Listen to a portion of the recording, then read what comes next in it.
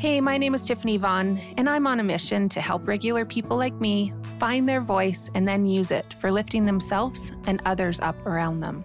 I'm a small town mom to 3 kiddos with my hubby James, and man, have we been dealing with a lot. But isn't everyone? I lovingly call it our hard, beautiful journey, and I bet that yours is too. In season 1, I tossed the bricks from my shoulders that were weighing me down. Bricks that represented shame, embarrassment, regret, loss, you name it, I was feeling it. I am now taking those bricks and building up a stronger foundation for myself and our family. I've created this safe space for me and you to open our hearts and our minds and to use our voices to help others know they are not alone in their struggles.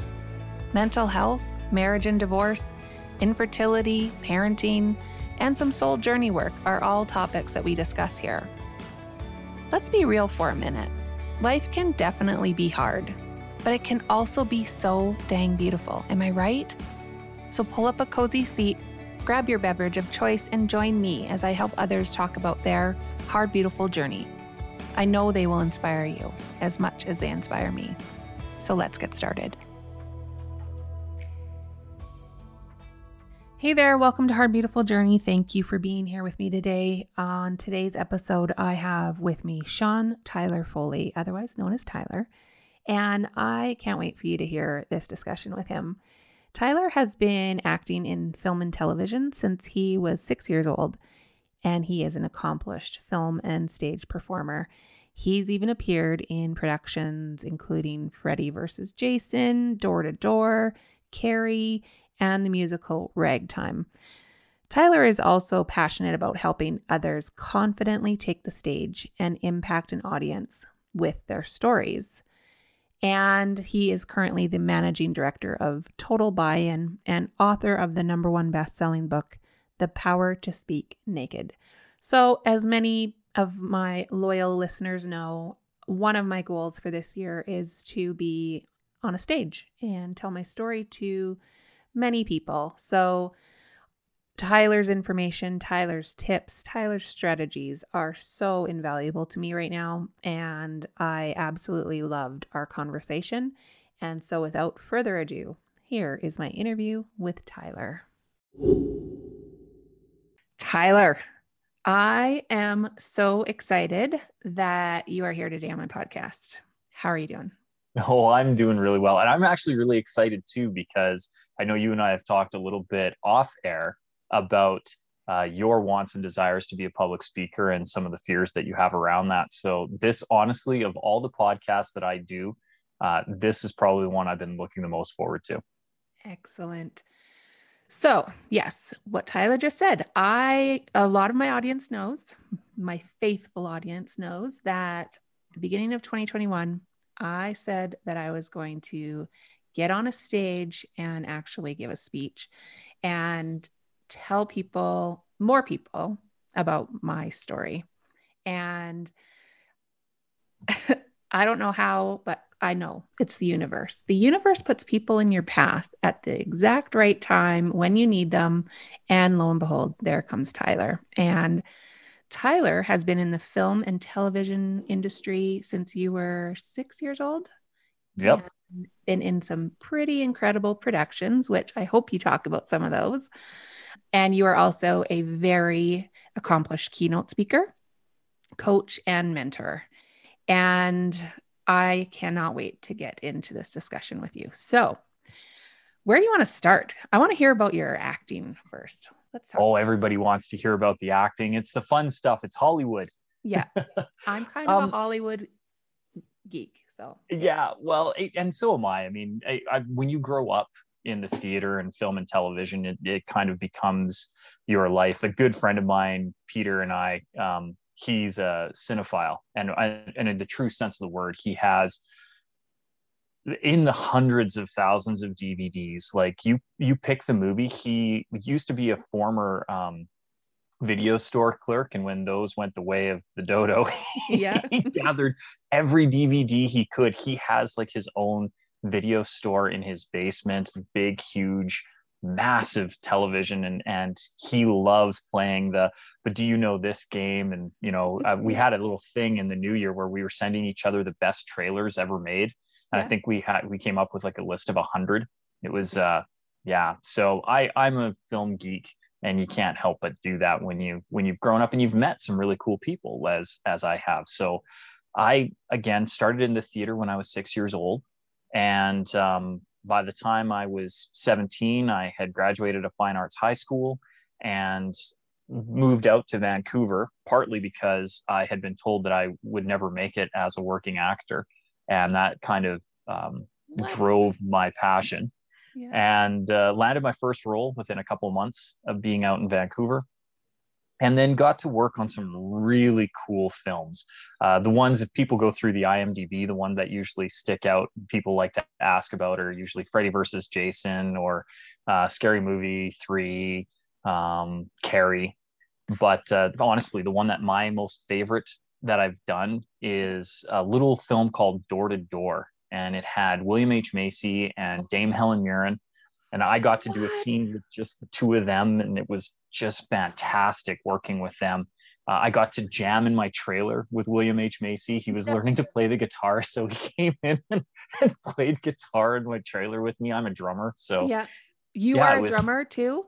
Yeah, get out of here. That is what I'm learning to do in June. Oh yes, so much fun. Drumming is one of the most cathartic and most liberating instruments to play. I love it for the rhythm of it, for the musicality of it, for trying to make music out of rhythm. Yep. Everything about drums brings me joy. My dad is a musician, so I've grown up around music, and I would always grab the sticks from the drummer and just pound away on them. And I've always been doing my air drums. So I just finally said, no, I'm actually going to take a full drumming lesson in June. So I'm so excited for that too. I'm excited to hear how it goes. May it be the beginning of a wonderful and joyous, rewarding journey for you. And loud for my family. Oh, so that's the great thing. So I have neighbors who hate that I drum, and rightfully so. Like, I'm not mad at my neighbors. My neighbors can be mad at me. It's justified. But I've got two separate digital kits. I have a digital kit that I can actually take and perform on stage with that costs just a gross amount of money. And then I have a nice little practice kit. And you can get some really good, excellent feedback kits. And they're like, $500. Like you can get them less than you can get an acoustic kit, and with the proper feel and everything. Like Alesis and Roland have some really good kits. So there you go. Look into that. You don't have to worry about the loud. Perfect. I'm doing it. Can't wait. So that, how did that lead into your speaking career? Well, so I've always been on stage, right? So 6 years old, I was did my first play. And about 8 years old, I started doing regional speech competitions where you'd go and memorize a poem or some kind of work and deliver it. And so I was always doing some form of performance or live public speaking. I just didn't realize it was a thing that you could get paid for a very long while. And then again, being an actor, a lot of times I'd get asked to MC. I'd MC friends' weddings. I've lost count of the number of friends' weddings I've MC'd. I've actually MC'd 2 weddings, so I've done that too. See, so you're already a public speaker. So you're already on board. We're going to work from that. I'm excited to get into that too. Okay. And then it's been interesting because you MC a friend's wedding, and inevitably one of their bridesmaids is about to get married too, and they're like, oh, will you come and MC mine? And I'm like, sure. And then so that started being paid. And then as somebody who is confident speaking, any of the jobs that I've had, I've always risen as kind of a leadership role, and often would get into a training role. So I worked for one of the largest airlines in Canada for a long while and became a trainer there. Was a trainer for a telecom company that I worked for a while. When I started my own business, then you're naturally training. And I started being a full-time trainer, people would hire me and contract me out to train their material because I gave it better, apparently. Flair. Yeah. And I think that's it. I think just infusing a little bit of flair or a little bit of personality into the material and caring about the people, right? Because you come into a training session and you're like, oh, this is going to be 8 hours or 16 hours that I will never get back. And I've been that person. So it's just stepping into it, having a little bit of sympathy for them and being like, look, I'm going to make this as interesting as I can for you. Yeah. I promise you, you will learn something. And if you only learn one thing, I've done my job, but let's try to keep you conscious while you're learning. And then we're all happy. Breathing. Let's just keep you breathing. Yeah. Well, because I mean, it's hard for everybody, right? If you're somebody up there and you're delivering material and your audience is completely tuned out, it feels bad for the audience and it feels bad for you. So it was one of those things where when I took on a training role, I really promised myself that I was going to deliver material better than anyone else. It became a goal and a trick. Mm-hmm. And again, pulling from the acting, that was where I learned a lot of what I would do. You change your tone, infuse a little bit of emotion, all of these little tricks that we use as actors just naturally became a really good tool in my arsenal when I became a speaker. So to answer your question, I don't know when the official transition came because I've always been speaking. I've always been getting paid to speak in some form. But when I really started to hone my own material and present myself as a keynote speaker would have been about 6 years ago. And I started doing this full time. I also noticed that you also train on health and safety as a speaker. So interesting as well is in the last year and a half, I've taken on the health and safety role at our company. And that is something that I don't know how you can put not positive, you know what I mean? Like flair into one of those presentations. So I'm interested in that as well. So that is actually what really, sharpened my teeth with public speaking. When I was acting, I was an actor who also did stunts occasionally. So I know there's a couple of people who I know who are really good stuntmen. So when people refer to me as, oh, you did stunts, I'm like, oh, no, I did stunts, but I'm not a stunt man. But I really enjoyed it. And some of my favorite stunts that I got to do were jumping out of windows because I'm small. I'm only 5'7"-ish and about 135, 140 pounds, depending on the month and the year. But I'm tiny. So I look like I fall longer. We all fall the same distance, but I just look like I fall a bigger one because of my size. Yeah. And so they used to love pushing me out of windows and I used to love doing it. And when I retired from acting at 25 and went back to school, I got into engineering, an engineering degree in geomatics. So earth study, map making and surveying. Yeah. I started my own company and my primary client was the government. And when you're with the government, you have to have all the safety protocols in place and meet their guidelines.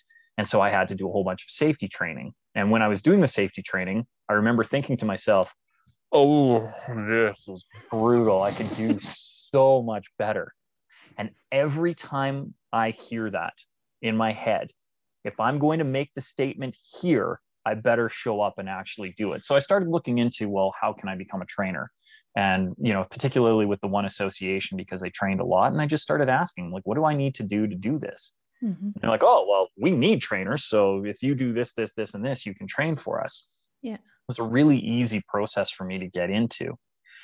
And really the key with making safety interesting is the key to making anything else interesting. And it's find out within your personal story why safety matters. Mm-hmm. And especially in safety training, or like, I don't know if your listeners will know the term, but a toolbox talk or a tailgate meeting, which is the morning meeting that kind of kicks off the day's work, particularly on construction sites or large industrial sites.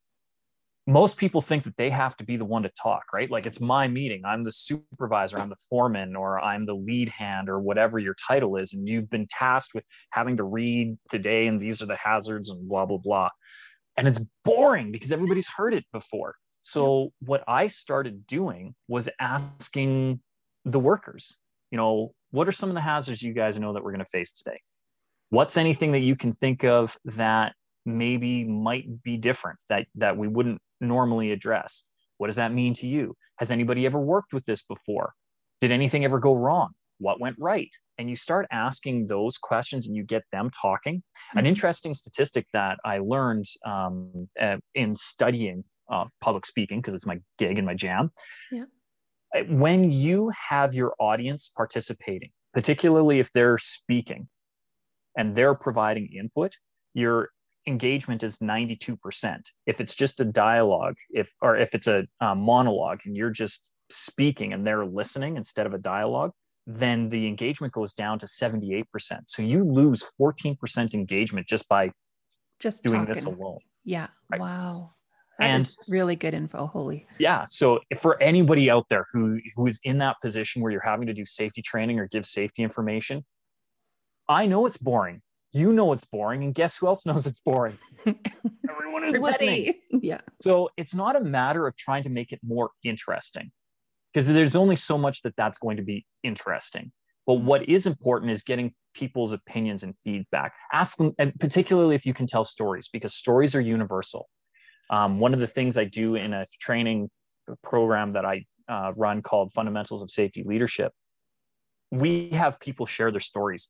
And in the end of the first day, I asked somebody if they would give a story about a safety moment the next morning. And then we give them a prep and we give them a little bit of guidance, right? As a public speaker, I don't want to just throw somebody to the wolves. Mm-hmm. And we give them about 5 minutes to do it. And we always tell them, tell us a personal story of a time when something impacted you greatly. And they always do. And those ones have the most meaning.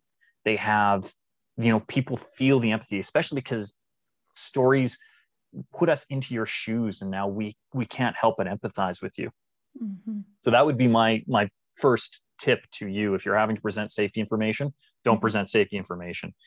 Guide the conversation and let them present safety information. And you'd be surprised at how quickly the engagement increases and ultimately the safety on the site improves. Wow. That is definitely going to help, because you can just feel it. It's palpable, right? When you are going to be having those meetings, and it's just like, it feels like going to the dentist. And I think some of them would rather go to the dentist. I think they would. So no, that'll be really good. So stage fright. Mm-hmm. Have you ever had it? Or was it just in you that this was you? So here's the funny thing.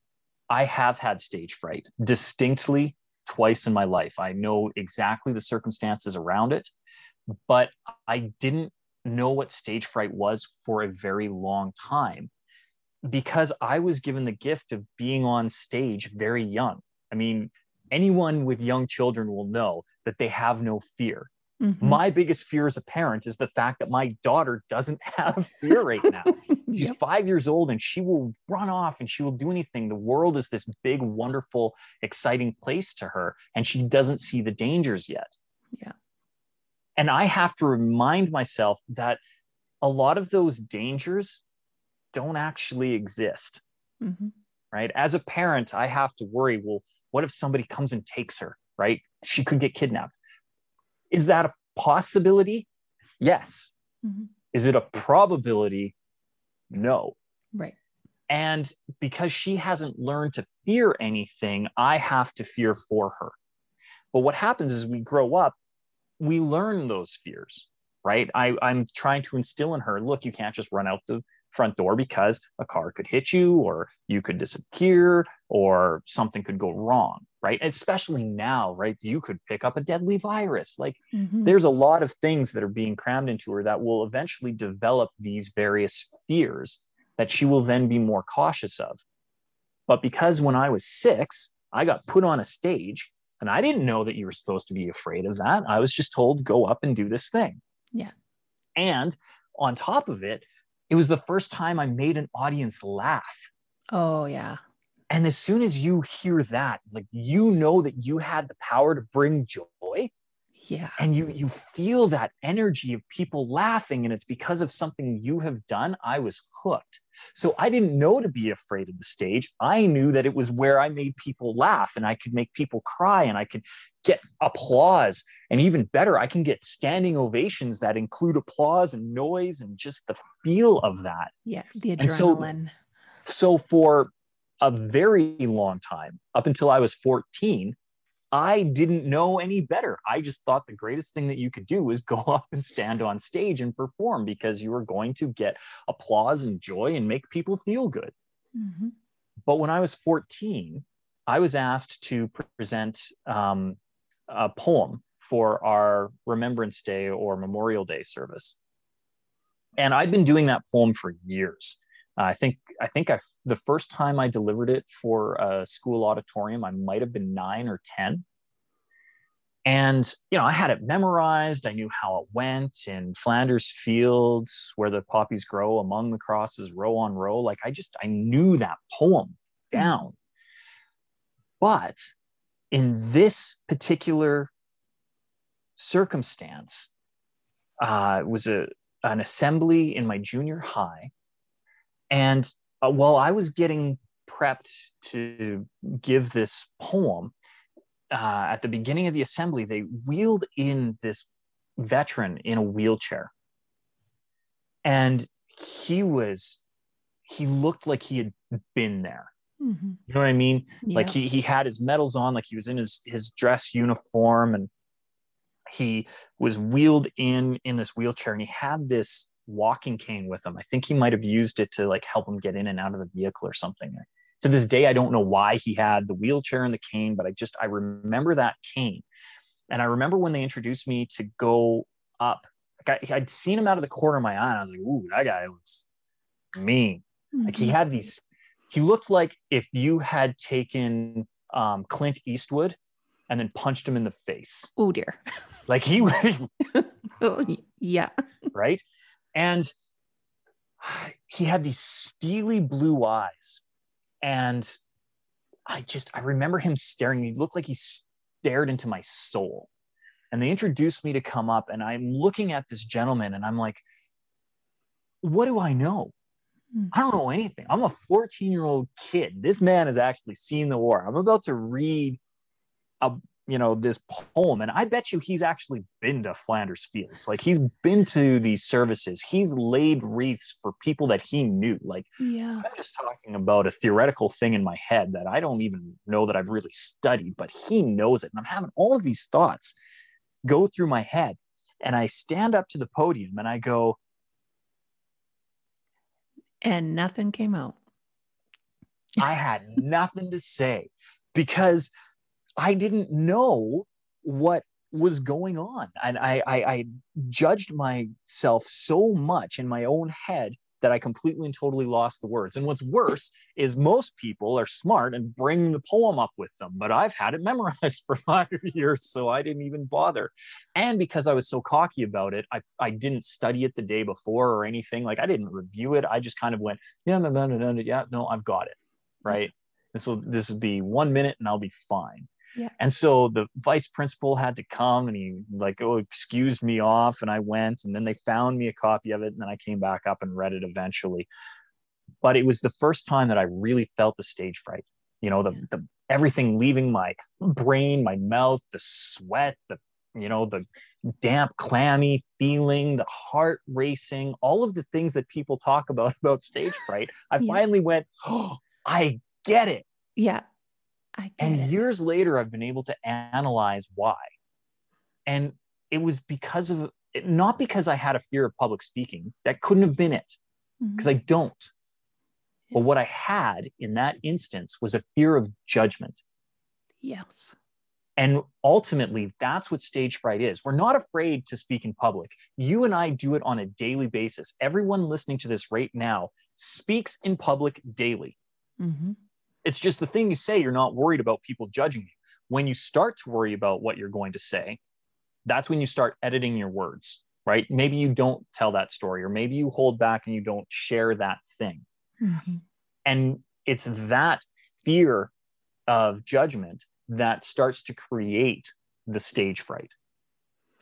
So I remember when I think I was about 7 or 8 years old, and we used to have like these epic lip sync battles, like epic, like Men at Work.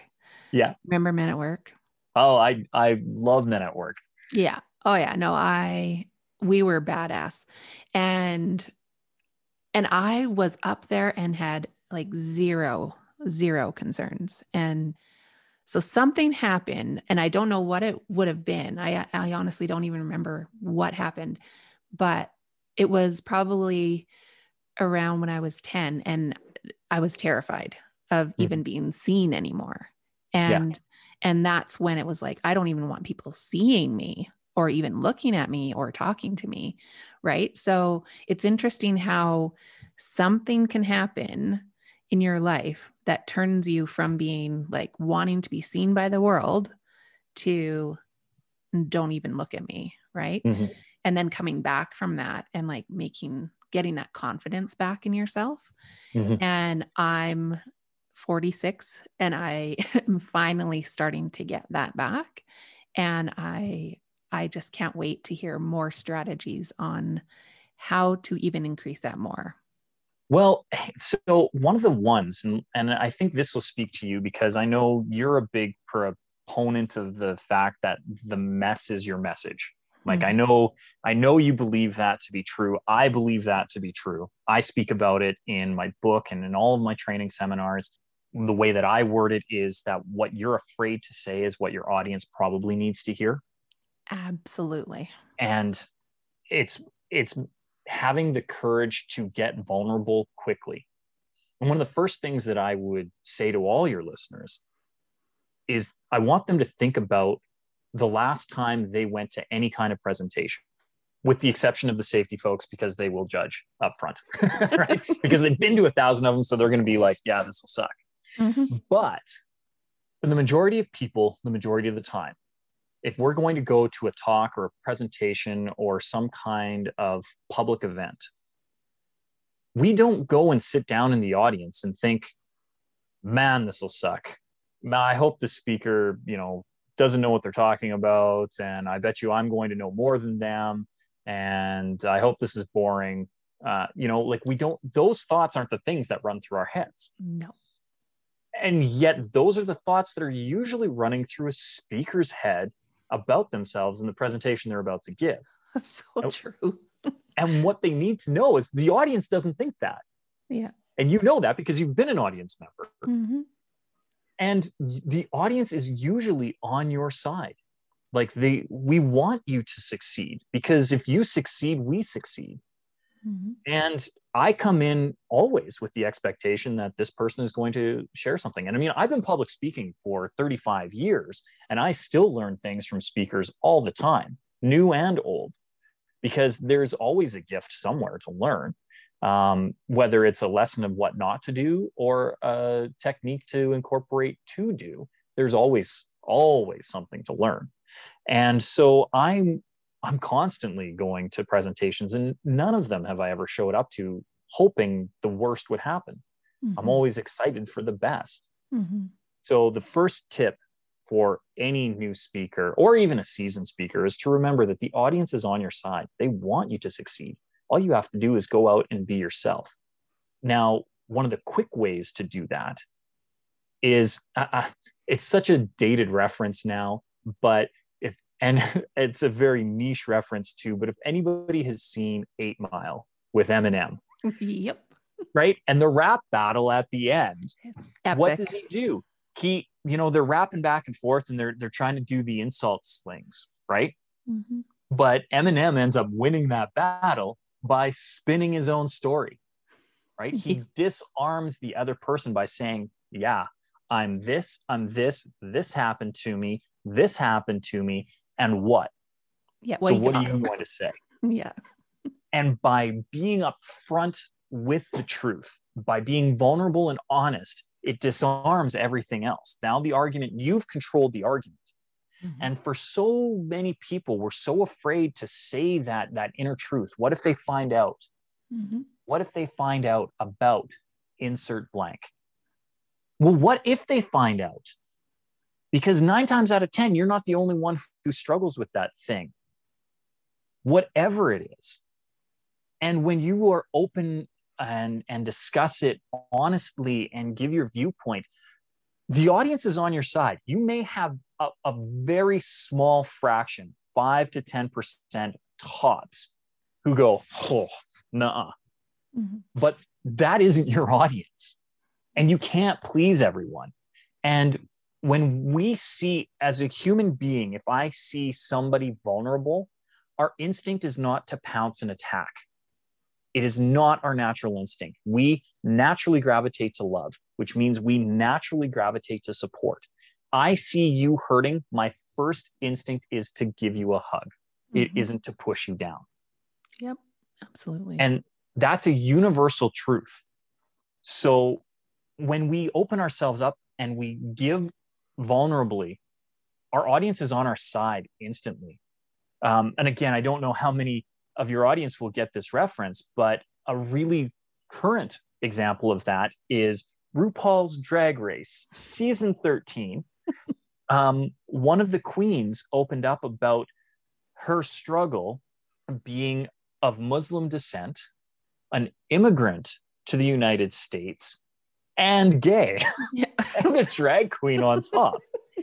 And when she was trying to do this monologue speech, and she had given this very dry one, and then the judges had said, look, open up and tell us about you. And then as soon as she got into that and did this one woman play where she was talking, she played her mother, her father, and herself. And she started opening up about this, about what those different identities meant to her. Oh man, tears streaming down the judges' faces. I'm not going to say whether or not I cried, but I know I had the feels. I think you might have had the feels. I definitely had the feels. My wife was sitting beside me, and she, God bless her, is one of the most emotionally touched people when we watch TV. We're not allowed to watch TV without a box of Kleenex. So, it's that vulnerability when people open up and expose themselves that bring your audience in. So I can't stress it enough. The thing you're afraid to say is very likely the thing that your audience needs to hear.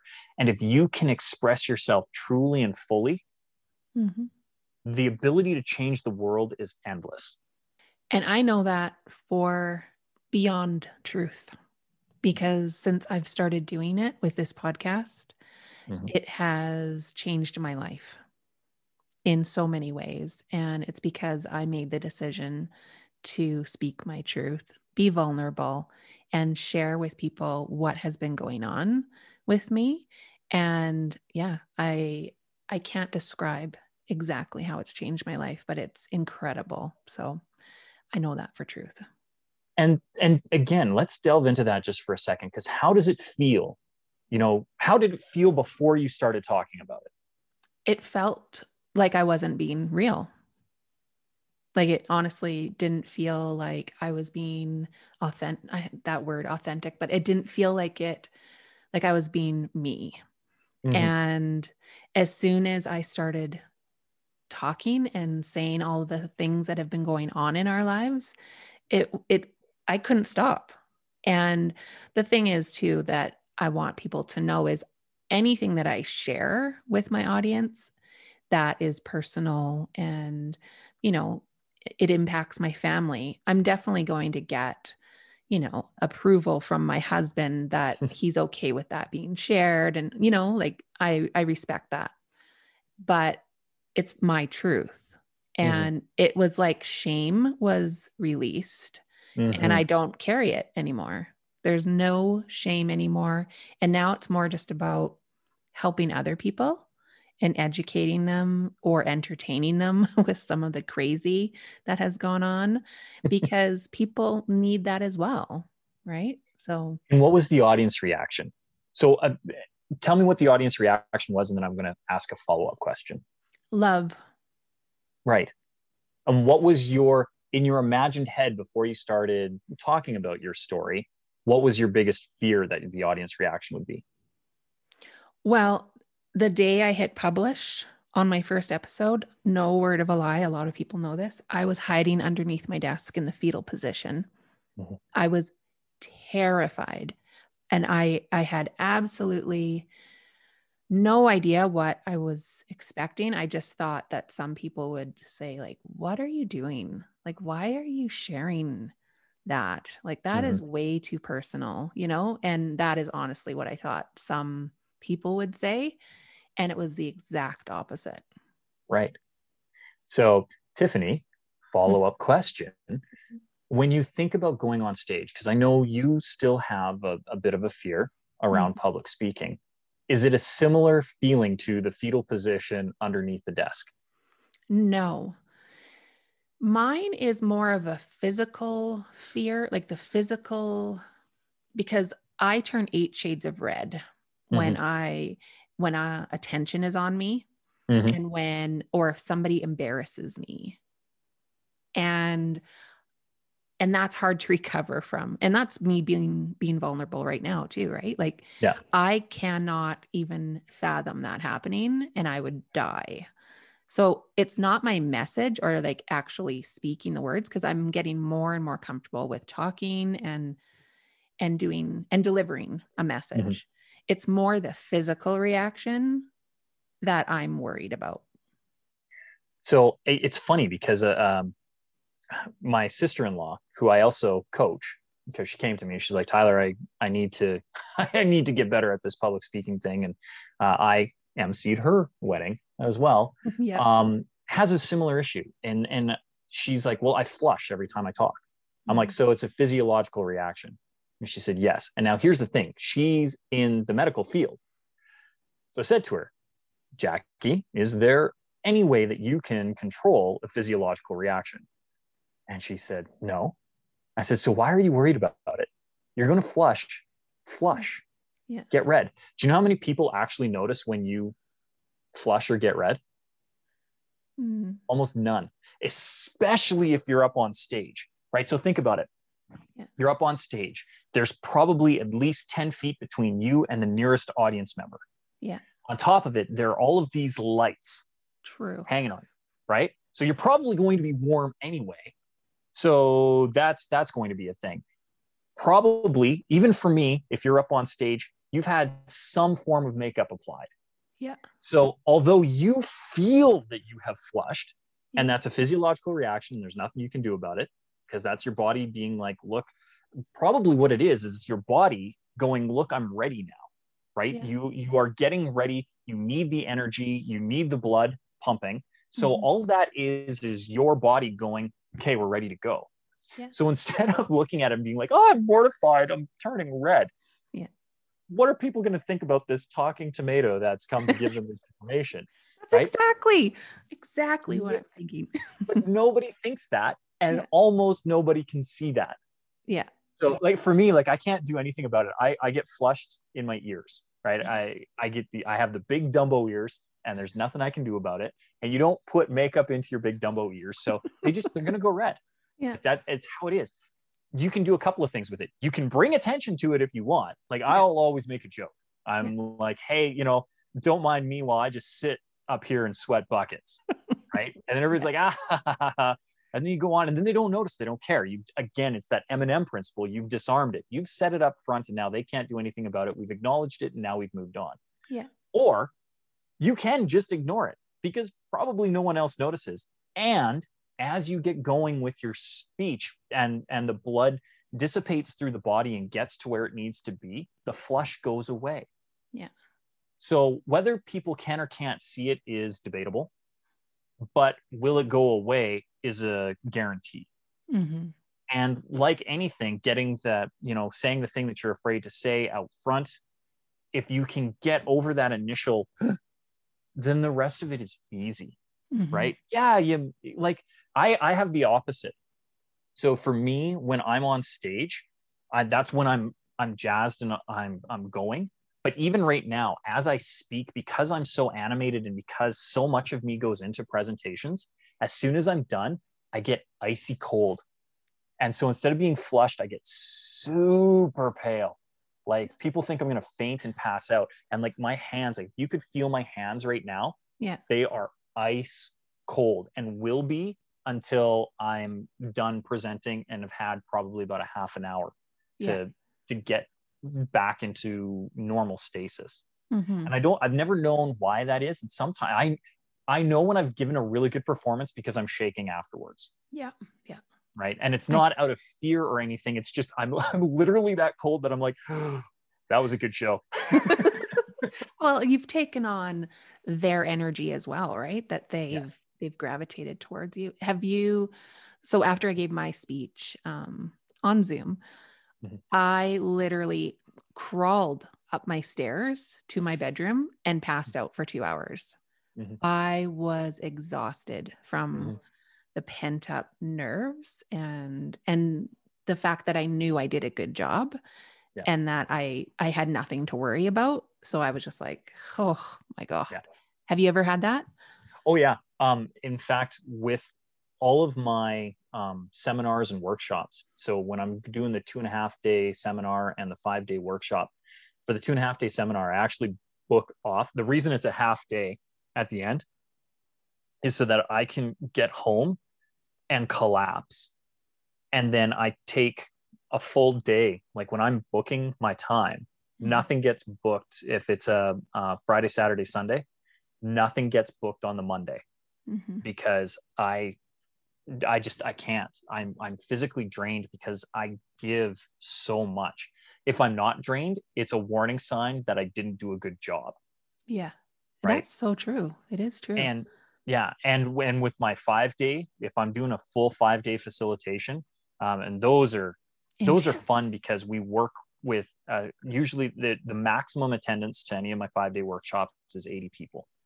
And so there's a lot of one-on-one interaction and small group interaction where I can actually work with people and help them. But I booked the 2 days off. So like a 5-day facilitation for me is technically it's actually a 10-day thing. So I've got the 7 days plus a day of setup on the front and 2 days of just don't talk to me, don't touch me, don't do nothing.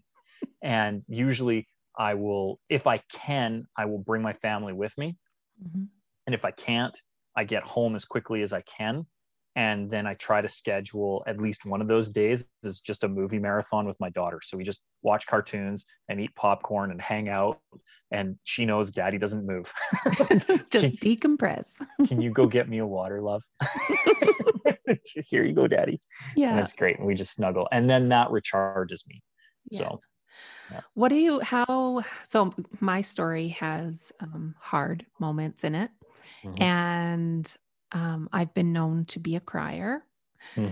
And that is probably something that I don't worry about, but just getting into that spot where it's like, okay, here comes the ugly snot cry. And in front of like hundreds of people, what do I do when that happens?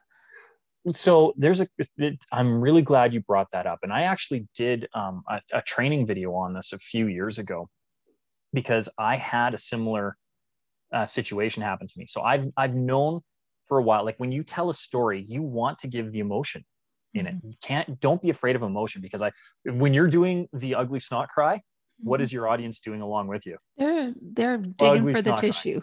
Right? Everybody is a big ball of mush. And we all get to have it out and we all get to feel the feel. And it's important that we do that because if you're feeling that, we need to feel that. That's really, if you can get an audience to that point, if you can get you to that point, you're doing good. If you get the audience to that point, you're doing excellent because that is true storytelling when you can impart an emotion, right? We go to a play or a musical and something happens and the whole audience is just sobbing along with you. That's an incredible performance. And if you as an individual speaker can get that, it's good. The problem is when we get stuck there. Yeah.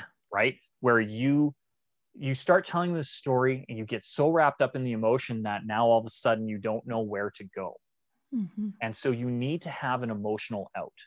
I know I witnessed a very, very graphic industrial accident when I was working for the airline.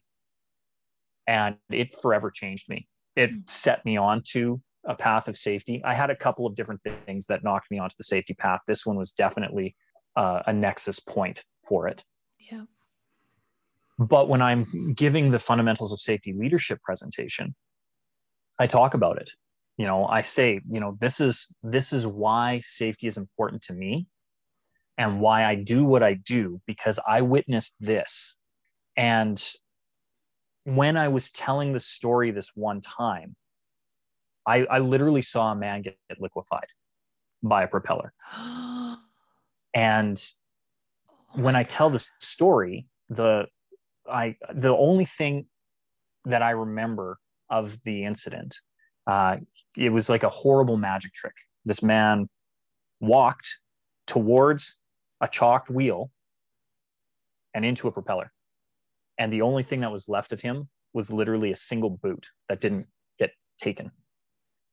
And when I tell that story, I go back to it because like I was there. You saw it with your own eyes. I saw it. But this one time I was telling this story when I was delivering this presentation, I was there, but I was really there. Mm-hmm. And, I started to have a little bit of PTSD. Oh, yeah. And there was just no way I could. Now, the grace that I had in that situation was whenever I'm doing that, I'm usually facilitating it with one or two other instructors. And the instructor at the time could see what was happening and came over and kind of took me to the side and said, see, and he finished what was supposed to be my finish of the speech. This is why it's important to you, because I don't ever want you to be in a position where you are haunted with the memory of the single boot, right? Yeah. And it usually has a big impact. People are crying, and it is how it is. So my other instructor helped with that, but I had to go into the corner and just be like, okay, where are we at? Let's reset. So what I learned from that, and I've known it for a while, but I had to be reminded in that situation, is that we need to have emotional outs. So it's really important when you're planning your talk that you know why you're saying a thing, when you're saying the thing. And you need to know, Les Brown says it way better than I could. He says, never tell a story without a point, and never make a point without a story. Mm. So stories are powerful, but if there isn't a point behind it, there's no sense in telling it. It's just allegory at that point. So make sure that your story has connection and point to it. Yeah. And part of that is when you're telling it, if you know why you're telling it, then you know what the end result is. So as I'm fitting this story into this presentation, I now need to come back to my point so that I can land it with my audience. Mm-hmm. And if you structure your talk so that this is the story and this is the point that I'm emphasizing, this is where I'm going to hit that emotional point, I'm going to get to the peak. But now for myself, I need to bring myself back. But it's also a horrible thing to do to your audience, to just leave them dangling in a pit of despair. Yeah. Right. So I need to bring my audience back. And it works on the other spectrum too. So if you have this really high comical moment and you've got them laughing and uproarious, you still need to bring them back. Like it doesn't matter which emotion down we're taking them to, whether it's anger or sadness or joy or anything else on the emotional wheel. Yeah. We need to bring them back to center. Yeah. And so knowing what the point of the story is and being able to anchor them back and say, this is why it's important to you, and you bring it back to your audience, why you told this story, it'll help refocus you, because now you're not worried about you in your head. Mm-hmm. You're like, okay, how am I going to make this important for my audience? And by being able to take that energy and project it back to your audience, it helps calm and center you. It helps bring your audience back, and it helps you control the narrative and the emotion. Mm-hmm. Holy. And that is a mic drop, like right there, honestly, because wow, that is one of my biggest, not fears, but like I said, it's just something that makes me nervous that I won't be able to come back. But I know that with those tips, I can write a speech that will bring me back. Mm-hmm. So any other tips for me? Yes. So I want to ask really quick, because I'm curious to know the answer, because I think the same way. You avoided and shied away from the word authentic. Tell me why. is a really good question, Tyler. I don't know. I think it's because people keep saying that it's overused. Yes. And that we shouldn't be using it now. And, should be. Yeah. Don't let anybody should on you, for one. But I think it is not overused, but rather misused. Yes. And I think the problem is you have all these people who are like, well, that's just who I am. That's me being authentically me. And yet, even in the way that they say that's just who they are and being authentically them, you're going, BS. Yeah. I know that to be false, because we as human beings have this innate, natural ability to detect BS. We know when somebody is lying. Whether we are conscious or subconsciously aware, something is out of tune. We know when somebody is not being honest. We know when they're not being truthful. We know when they're holding back. And so when somebody is, well, that's just who I am, you just have to accept that. That's authentically who I am. That's my authentic self. No, it's not. And one of the reasons why, again, I preach that the thing that you're afraid to say is probably what your audience needs to hear is because when you're not saying it, there's a disconnect. And we can feel the disconnect. We don't know what it is, but something ain't right. Yeah. And so my last tip to your audience would be, and to yourself, obviously, Tiffany, is that authenticity is synonymous with self-awareness. You can't be authentic and show up and give your message if you don't know who you are. And if you're not willing to do the deep dive work on yourself, nobody's going to listen. Yeah. Because they'll see through the crap. Right now. And I am so grateful that I've made the strides to actually let people see who I actually am. Because I think that will actually help me when I do get on the stage, because some of them would have heard it on my podcasts, right? Of what has gone on in my life. So this has been unbelievable. Honestly. And so what would you say would be my next steps in order to get in front of more people? Get in front of more people. I know just that sounds that easy. Yeah, I know it sounds redundant and ridiculous, but honestly, hosting your podcast is going to be great, because now you're having conversations. You're forcing yourself to do a little bit of prep work and have conversations. And remember, whether it's you and me talking one-on-one, or you talking to 2 people or 4 people or 8 people or 16, the exponential out, it doesn't matter the size of the audience. You're just having a conversation. And I know when I'm giving my talks, largest auditorium that I've spoken to in the last 15 years would have been about 4,500 people. And even in that presentation, I was talking to about 5. You just picked them out and just looked at them? I found the friendliest faces, the people who looked like they were on board with my message. I looked for the head nods. I looked for the smiles, and I just talked to them. And the funny thing is, when I gave that presentation, I actually had in the audience, there was more than a few CEOs, and at least 3 of them came to me and said, "Hey, that was great. Would you mind giving that as a keynote presentation at our next AGM?" Wow. Yeah, I'll do that. Yeah. So seek out those opportunities. And I know right now it's difficult because having the live conversation is not really a thing happening in the world very much. But anytime you have the Zoom or you're doing the podcast, and when we are able to mix and mingle again, look for those speaker clubs. Look for the opportunities, even within your own job, right? You're in safety. You're going to have a chance to talk all the time.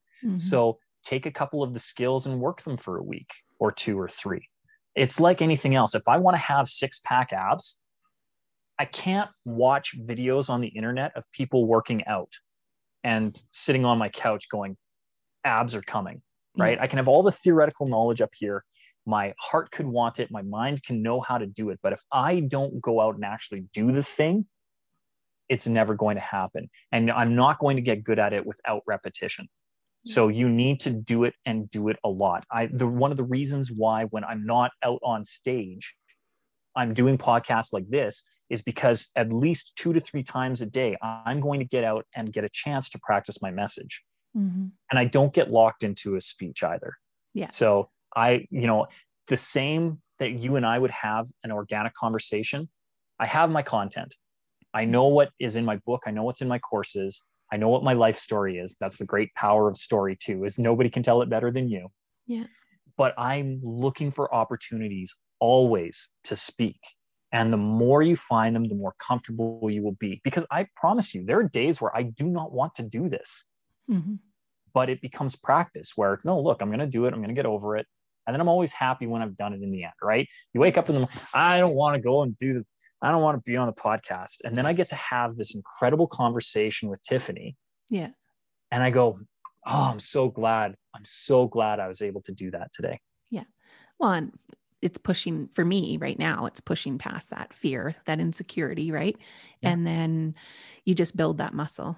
And I know that it's, I've built, I don't know if you know my story, but I was painfully shy, painfully shy. So from going from that to this and actually having a conversation with you, it just takes practice. Mm-hmm. That's all that it takes. And just keep working that muscle. Well, and one last tidbit for you. You're not broken. No. Okay. You have everything that you need to be an incredible speaker. You already have, mm-hmm. because you've got the story, you've got the drive, you've got the want. It's just a matter of doing. We are all born ready to do whatever it is that we want to do. We are enough already. Mm-hmm. Now you just have to execute. And, don't be afraid of a little imperfection. Yeah. I promise you, if I tried doing everything right all of the time, I'd never do a single thing. I put out bad videos before we ever re-edit them to be good, just to make sure that the content's out there. Yeah. And you know what? There's people who don't mind the bad video because they still get something out of it. Yeah. And then as I can improve the messaging, it just gets better. Yeah, exactly. Where can people find you? Oh, best place to find me is on my website, SeanTylerFoley.com. And I spell Sean the proper Irish way, SEAN, just like Connery. So are you Irish too? I am Irish too. Me too. Yes, I could tell by the hair. Yeah. But my grandpa SeanTylerFoley.com. My grandpa is very Irish. So yeah. Yes. Big Irish family. So, all right. So any other place or just on your website? Yeah, no, best place to go is SeanTylerFoley.com. Any one of your listeners who want, I have a free download up in the upper right corner. You just click it. It's called The Method. And it's an 11-page sheet. It's 5 insider tips that I've learned over 35 years. And I'm happy to give that to them. It's a quick little delve into my method for public speaking. And anybody who wants it, SeanTylerFoley.com, and just click on The Method and it'll take you over to the landing page and we'll get you all set up. Excellent. Thank you so much for your time today. This has been fantastic. And I know it's going to land for a lot of people. So thank you very much. And thank you for having me, Tiffany. Tyler Foley, I hope you know how grateful I am that you took the time to be on my podcast and guide me and my listeners to becoming more confident in telling our stories. I believe everyone has a story to tell and everyone has a voice, and that voice could be used to write your story or to tell it in front of one person, 5 people, or 5,000 people. The tip that sticks with me the most, as I know it to be absolute truth, is the thing that you're afraid to say is the thing your audience needs to hear. If you can express yourself truly and fully, the ability to change the world is endless. So well said, Tyler. Thank you. Please make sure you check out Tyler on his website at SeanTylerFoley.com, and that's spelled SeanTylerFoley.com. Check out his free offer called The Method and his incredible book that he so graciously sent me called The Power to Speak Naked. Next up on the podcast is another guest that is helping me in developing my presentation skills, but this time the focus is on getting this face of mine on video. I know I am not the only one whose armpits start sweating profusely at the idea of being in any kind of video footage. Well, that is me. I am perfectly comfortable being the filmmaker and getting all of your beautiful faces captured, but my own? Nope. So I need to work on that. My next guest, Elfsvina, has some fantastic tips to get me showing my mug every day and provide value. So be sure and check that out. Until next time, please be kind and stay well. Bye-bye.